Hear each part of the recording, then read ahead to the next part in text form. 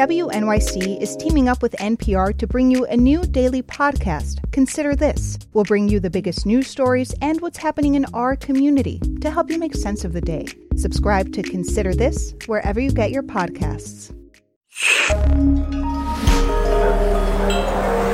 Listener supported. WNYC Studios.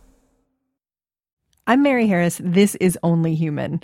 And today's show is for skeptics like me and like the guy sitting across from me. Who is me, Kurt Andersen. Kurt's the host of a great show called Studio 360, right down the hall from us. It's about arts and culture. And this week, you roped me into something kind of crazy.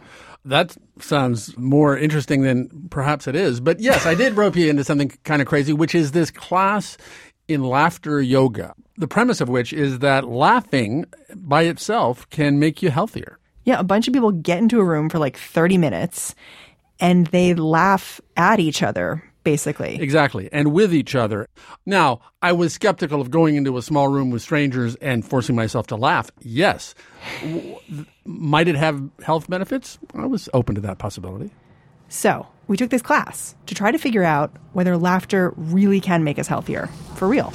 Oh, here we are. So this is like fancier. Oh, here we are. Nice to meet you. Hello. Hi. Your new face.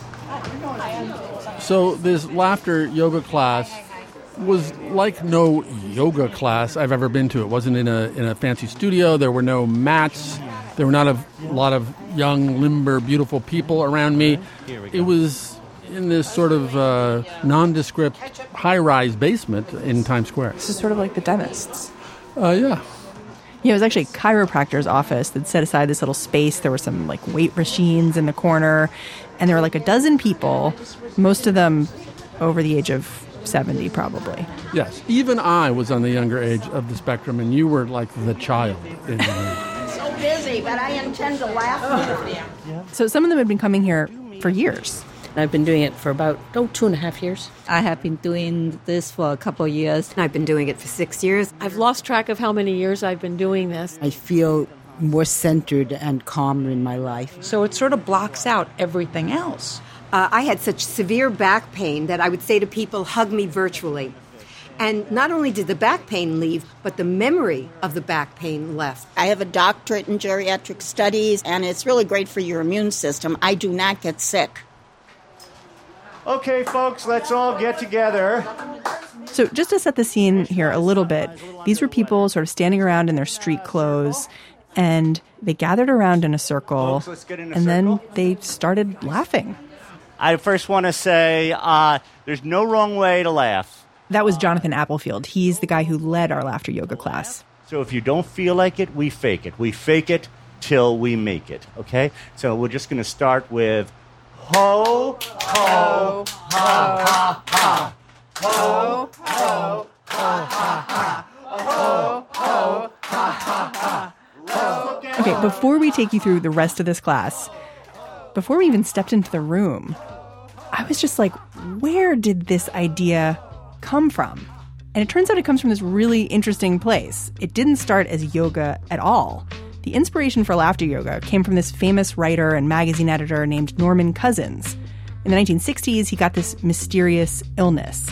He was in a lot of pain and he was bedridden. He had these nodules that were like gravel under his skin. So he gets this kind of grim diagnosis from a doctor, but he decides to check out of the hospital and go into a hotel room. And he did this because he thought the hospital wasn't particularly clean and the food wasn't really good either. And he'd read about the connection between stress and health problems. He became a little bit obsessed with the idea that the inverse had to be true too, that positive emotions could heal him. And the most positive emotion of all is laughter. So he stopped taking his medication and he set up a film projector and just starts watching movies like the Marx Brothers. I could dance with you till the cows come home. On second thought, I'd rather dance with the cows till you come home. I made the very interesting discovery that 10 minutes of good belly laughter would give me 2 hours of pain-free sleep. This is a recording of Cousins from 1974. I got rid of the painkillers, the codeine, the sleeping pills, and as I say, I discovered that laughter did produce a natural body anesthesia. This kind of sounds like magical thinking to me, but studies have actually reproduced this effect. Laughing does increase the pain threshold. Cousins wrote a whole book about his experience. He called it Anatomy of an Illness. It was a huge bestseller, and one copy ended up in the hands of a doctor halfway around the world. Now, the reason we call it laughter yoga, because we combine laughter exercises with deep breathing techniques from yoga. This is the inventor of laughter yoga. He's a guy named Dr. Madan Kataria. He invented it in Mumbai in 1995. He cites Norman Cousins as his inspiration.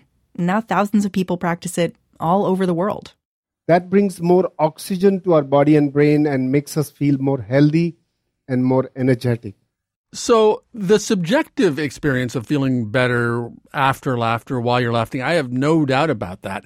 What I wondered about, is there some measurable physical effect of laughter?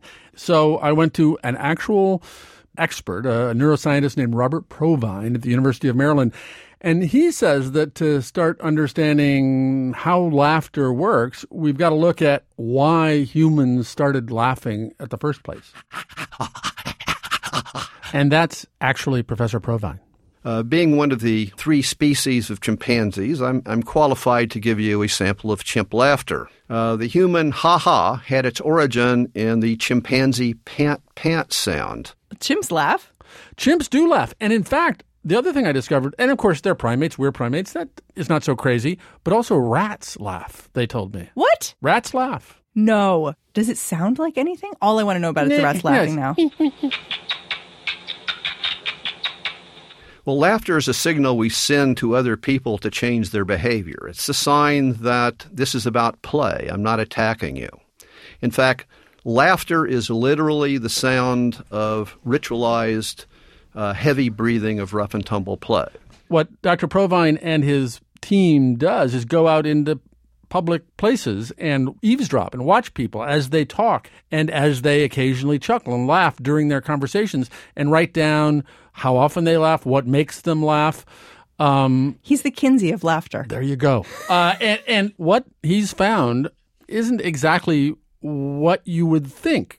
What most people said before laughter occurred wasn't anything that was remotely jokey. Perhaps only 10 to 15% of all pre-laugh comments are remotely jokey. They're like, hey, where have you been? Or, where'd you get that shirt? Or, I've got to go now. Not very good sitcom material there. Okay, so we tend to laugh more to just kind of make other people feel good. And I have to say that when we started talking about this, I realized I do this all the time. So I've now discovered that people aren't laughing at my jokes, but they're laughing to make me feel wanted and loved and liked. And there is a term for this in the literature and in the science. It's called social laughter versus spontaneous laughter. You and I may call it fake laughter versus real laughter, but most laughter is social laughter. So you talked to another expert about this. Yes, I did indeed. Another neuroscientist, Sophie Scott at University College London, who has scanned people's brains to see what happens when they and we hear other people laughing. What we see in the brain is there's actually more response to social laughter than there is to spontaneous laughter. There's lots of activation to spontaneous laughter, and it's strongly associated with auditory processing, probably because you hear sounds you never hear in any other context. But when you listen to social laughter, and this isn't a situation where we didn't tell people what to do, they're just hearing sounds, and some of them are laughs, and some of them are authentic, and some of them are social. You get all these activations in brain areas associated with thinking about what other people think. When you hear somebody going, you know that is a fake laugh at some level. Right. And you are trying to work out why that person is producing that behaviour. There is an intention behind it. You know, maybe they're in pain. Maybe they're trying to cover up being embarrassed. Maybe they're trying to make somebody like them. Maybe they're trying to get out of a problem. You know, all this different stuff, that sort of stuff we do with social laughter. I think this is just a sign that we just keep coming back to with laughter, which is that it's never neutral. Right. It's always meaningful. And we're trying to work out what that meaning is. Mary, you were a big pot smoker in your time, I have no doubt, right? Oh, yeah, I look it, right? Well, you don't not look it. Anyhow, I'm sure you know, being a sentient being, that smoking marijuana often causes people to laugh uncontrollably. And I asked Professor Scott if she knew why that was, and she had a very interesting answer. I suspect that the main basis for it is actually that a lot of what's going on day to day, minute to minute in your brain is trying to stop you from laughing, because there are many situations where it would not be appropriate to get completely hilariously giggly. You are actually suppressing it. So it just disinhibits this thing we would be doing all the time if we could. Probably, yes. I love that idea, that we're just laughing animals and just we're just keeping it tamped down all the time. Yeah, I suspect so, yeah. Huh. So laughing animals is kind of appropriate because back in the yoga class, we're going back there, we were standing there and doing this really like over-the-top fake laughter. And this is before we were actually told to pretend to be animals, wasn't it? Oh, no, it's coming. Oh, Well, no laughter yoga would be complete without the lion of all laughters. So let's do the lion laughter. What does a lion have? Claws. So let's see your claws. Bounce in your lap. Yeah, that is Kurt and me roaring like lions. And I can still do it. You're kind of into it. I was, and I am.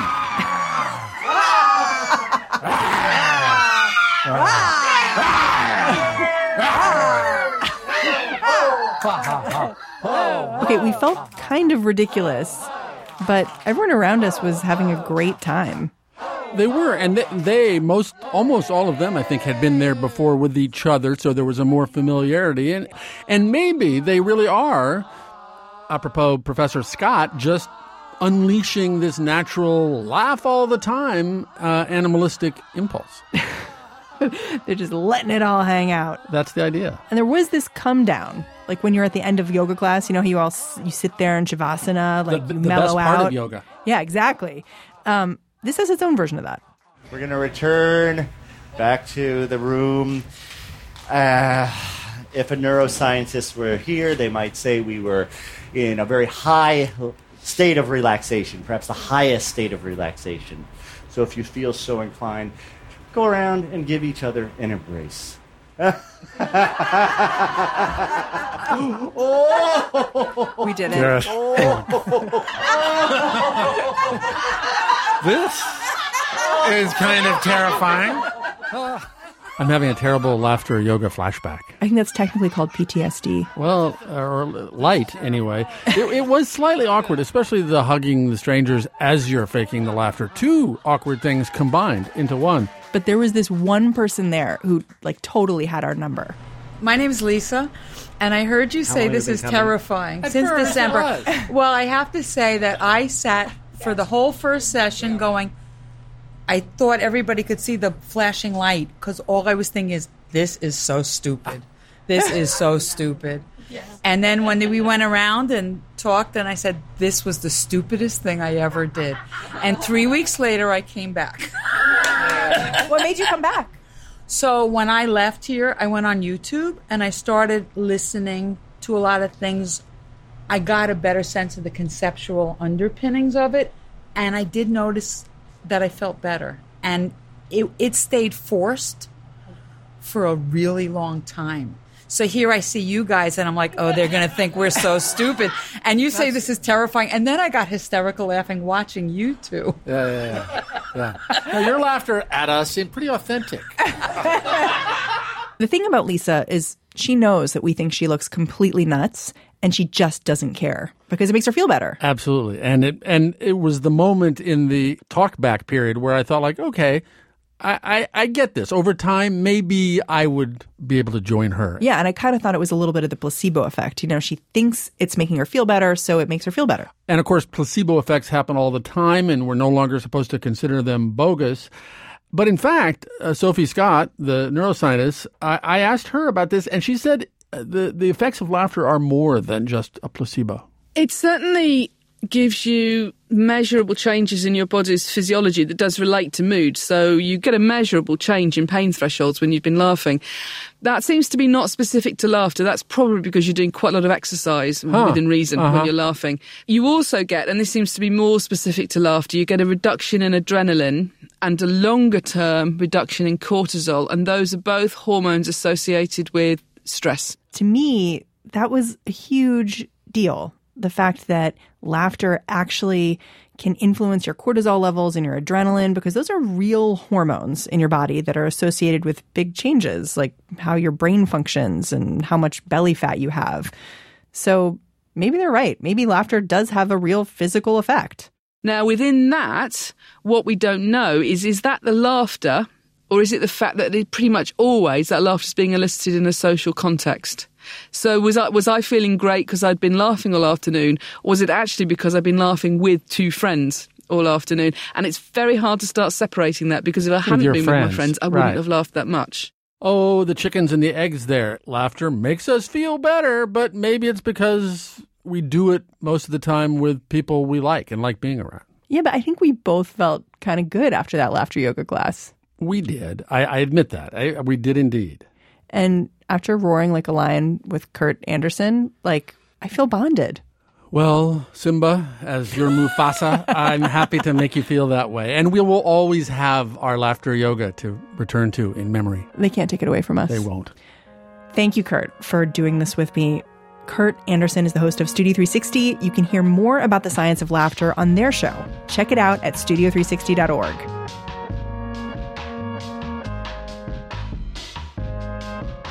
So if the jury's still out on laughter as medicine, what do people laugh at in medicine? Dr. Humor after the break.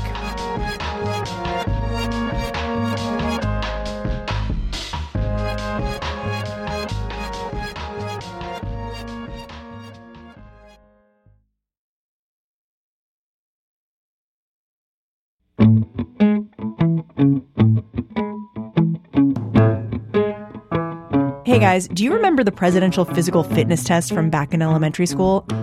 I do. The pull-ups, the push-ups, sit-ups, then you had to run a mile. Okay, this is your chance to redeem yourself.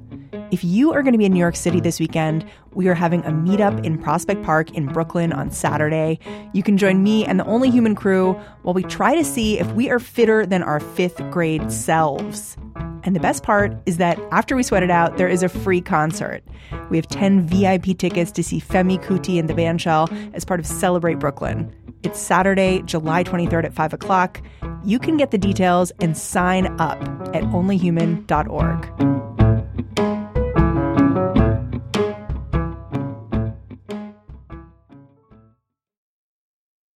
The September 11th terrorist attacks changed the world. There's a sense that they came out of nowhere. They didn't. I'm Jim O'Grady, and in my new podcast, I'm going to revisit the evidence and question the people at the center of the story. I don't want to use the word panic. Let's penetrate his cell. And I promised him revenge. Blind Spot, The Road to 9/11, a new podcast series from History and WNYC Studios. Listen wherever you get your podcasts. This is Only Human. I'm Mary Harris. So at the top, I said this show was for skeptics. And I think the ultimate skeptics are doctors. They have to keep calm while dealing with so many taboos. So when is it okay for doctors to laugh about their patients? Is it ever okay? Amanda Aronchik went to try to find out. Two healthcare workers are performing in one of those exercises taken from improv theater. Shift left. Here's the scene. They're Santa's elves, and they're standing side by side, and they're sifting through mail at the North Pole. You know, I have problems with deep vein thrombosis, and these strange types are just killing me. Well, you should try. Turns out, Santa's workshop is a brutal place to work. Thing is, these letters, if you've ever read any of these, I want a pony. Well, you know what? I don't get health insurance, so cry me a river, Sally. Shift right. The group included a dental student, an OBGYN, physical therapist. There were 35 people in total who came to Chicago to attend medical improv. Many of you don't have improv experience, and it is amazing that in these few short days The 4-day workshop is the brainchild of Katie Watson. She's a professor of medical bioethics at Northwestern University. And in her slightly less academic life, she teaches improv and sketch comedy at Second City. She has merged her two worlds here, teaching improv techniques to improve communication in the medical field. I think medical encounters are often unsuccessful when one person, typically the clinician, tries to impose a script on the patient before they've even walked in the room. She says that's the value of medical improv. It's not comedy camp for doctors, but it's about learning to walk into situations without prejudging, to be open and honest, to listen deeply. Every medical encounter is to some degree improvised because you have two human beings who arrive, hopefully without too much of a script, and they have to develop a shared story. And develop rapport quickly, which often does involve humor. And it gets back to the question that brought me here. How are people in healthcare supposed to figure out when humor is appropriate? When the workshop finished for the day, I asked the group, what was absolutely not funny? I'm Lucy. I'm an emergency physician, and I think what's not funny is when stories are shared outside of the workplace. What's not funny is denying or dismissing anyone's humanity. Absolutely not funny is doing harm. Abuse. Picking on the vulnerable. Making fun of patients. Jokes that have to do with race. Violence of any kind is not funny. So clearly, when it came to joking around, there were a lot of off-limit topics. It's a long, long list, right? It's a long list. Yeah. So I guess what I'd be curious to know is, is there anything that is absolutely always funny? This was a harder question to answer. I want something that's, always fine. Like clowns, always fine. No. As a group, they couldn't even agree if farting was always funny. Maybe I was asking the wrong question. Sometimes we use "that's not funny" as a proxy for "that's not okay." And Watson said those are not the same thing. So I wanted to try an example with her. This is from a doctor named John. And John didn't want me to use his last name. So you're John. What kind of doctor can I say I that? am a urologist. Urologist. Tell me, what does a urologist do? Urinary tract and genital tract. So helping someone who's having trouble peeing or has an issue with their sexual organs. If you really took yourself seriously, you'd probably want to tell people you're a neurosurgeon or, a cardiac surgeon or something like that. If you say you're a urologist, oftentimes people will approach that with oh, really? But he loves what he does, and he wants to help people. He also knows his work can lead to some absurd and humorous moments. I had this kid come in, and he said, I think I have a piece of plastic in my bladder. The kid's about 16 years old. I said, well, what makes you think there's a piece of plastic in your bladder? And he said, I was taking a nap, and there was a piece of plastic on my windowsill, and when I woke up, it was gone. The piece of plastic was lost. So John asks the kid, what made you think your bladder is the first place it would be? And I don't know, I'm just sure it's up there, okay? So I look up in the kid's bladder, and sure enough, there's a piece of plastic up there. What? That he's shoved up there. Up his penis? Yeah. Oh, boy. Yeah. So I left the room and just said in passing to a nurse, boy, I hope he doesn't lose his cat. The doctor says he used a little grasper and he pulled the plastic out, and the kid was fine. But is this story funny? Well, you're asking me if it's funny. Yes. Did you think it was funny? Yes. Kudos. I laughed. Katie Watson said I was asking the wrong question. Is it funny? And that depends on your taste in humor. She said this is a better question. Was it appropriate? I would say yes. I don't have a problem with it because the doctor didn't say it to the patient, said it in the hallway.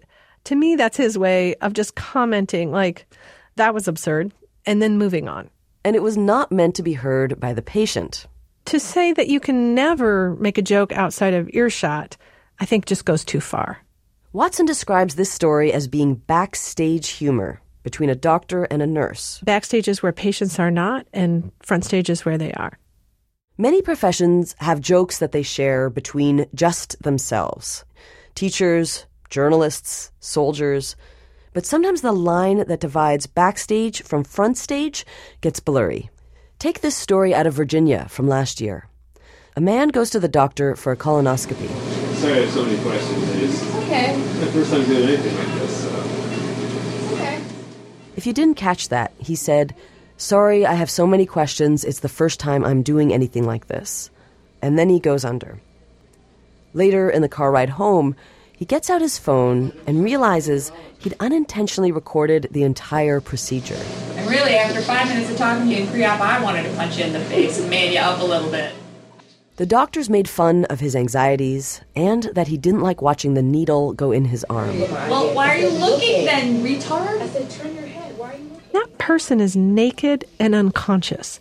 They're as vulnerable as they ever will be. This situation also presents a dilemma. Are you backstage or are you front stage? The patient had accidentally transgressed what the doctors thought was a safe space. Watson says that's not the problem, though.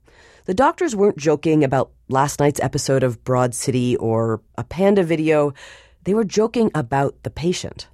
The patient was unconscious, but they're still present, and the doctor's in the midst of his or her work. And I think that still counts as front stage. So how are people who work in healthcare supposed to navigate this fraught territory? I went back to the improv students. They said humor is really important in their line of work. It makes all of the difficulties tolerable. I think humor is the thing that can be the light in the darkness. Sometimes if you don't laugh, you cry. Lauren, a social worker from Chicago, said humor is inherent in the kind of work she does.